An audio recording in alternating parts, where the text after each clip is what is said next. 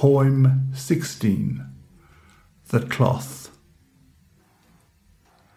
Feet set apart, eyes calmly raised, easy and cold and well appraised with the dead in their naked colouring.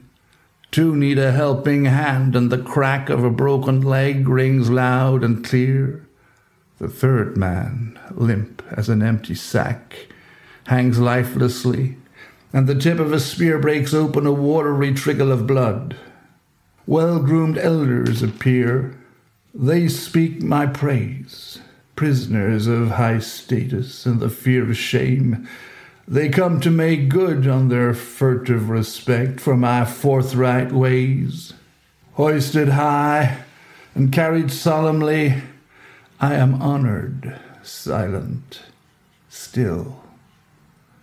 And these remains receive most graciously the offer of a rich man's burial. At the opening of the tomb, mourners quietly make way for the hands who held me from the start. She comes into this waiting gloom to stroke my hair and touch my face. She draws back. The cloth falls into place, covering my head. Her silent heart returns to the light of day. The cloth on my face is like a screen between two worlds, one of sight and sound and passing time and constant breath. The other world, beyond the reach of death, is where my father's foolishness is found, waiting, alert, unheard, unseen. I hear you calling out to Adonai. With lone heart-rending cry and death-like frown, you seal the enemy's fate.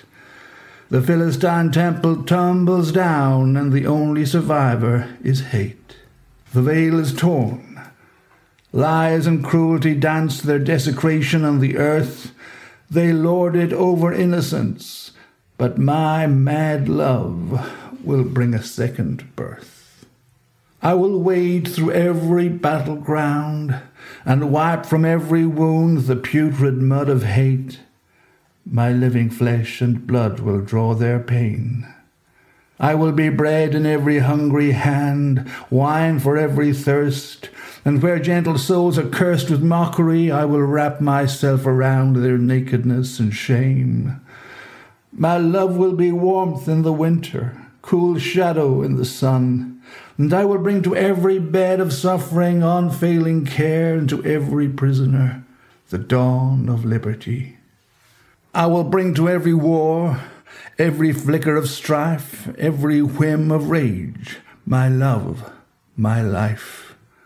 And only when my father's fire is spilled in all the furrows of this wounded place will he call on me to rise and remove from my face this cloth, and you will recognize in me, strange friend, the enemy you killed.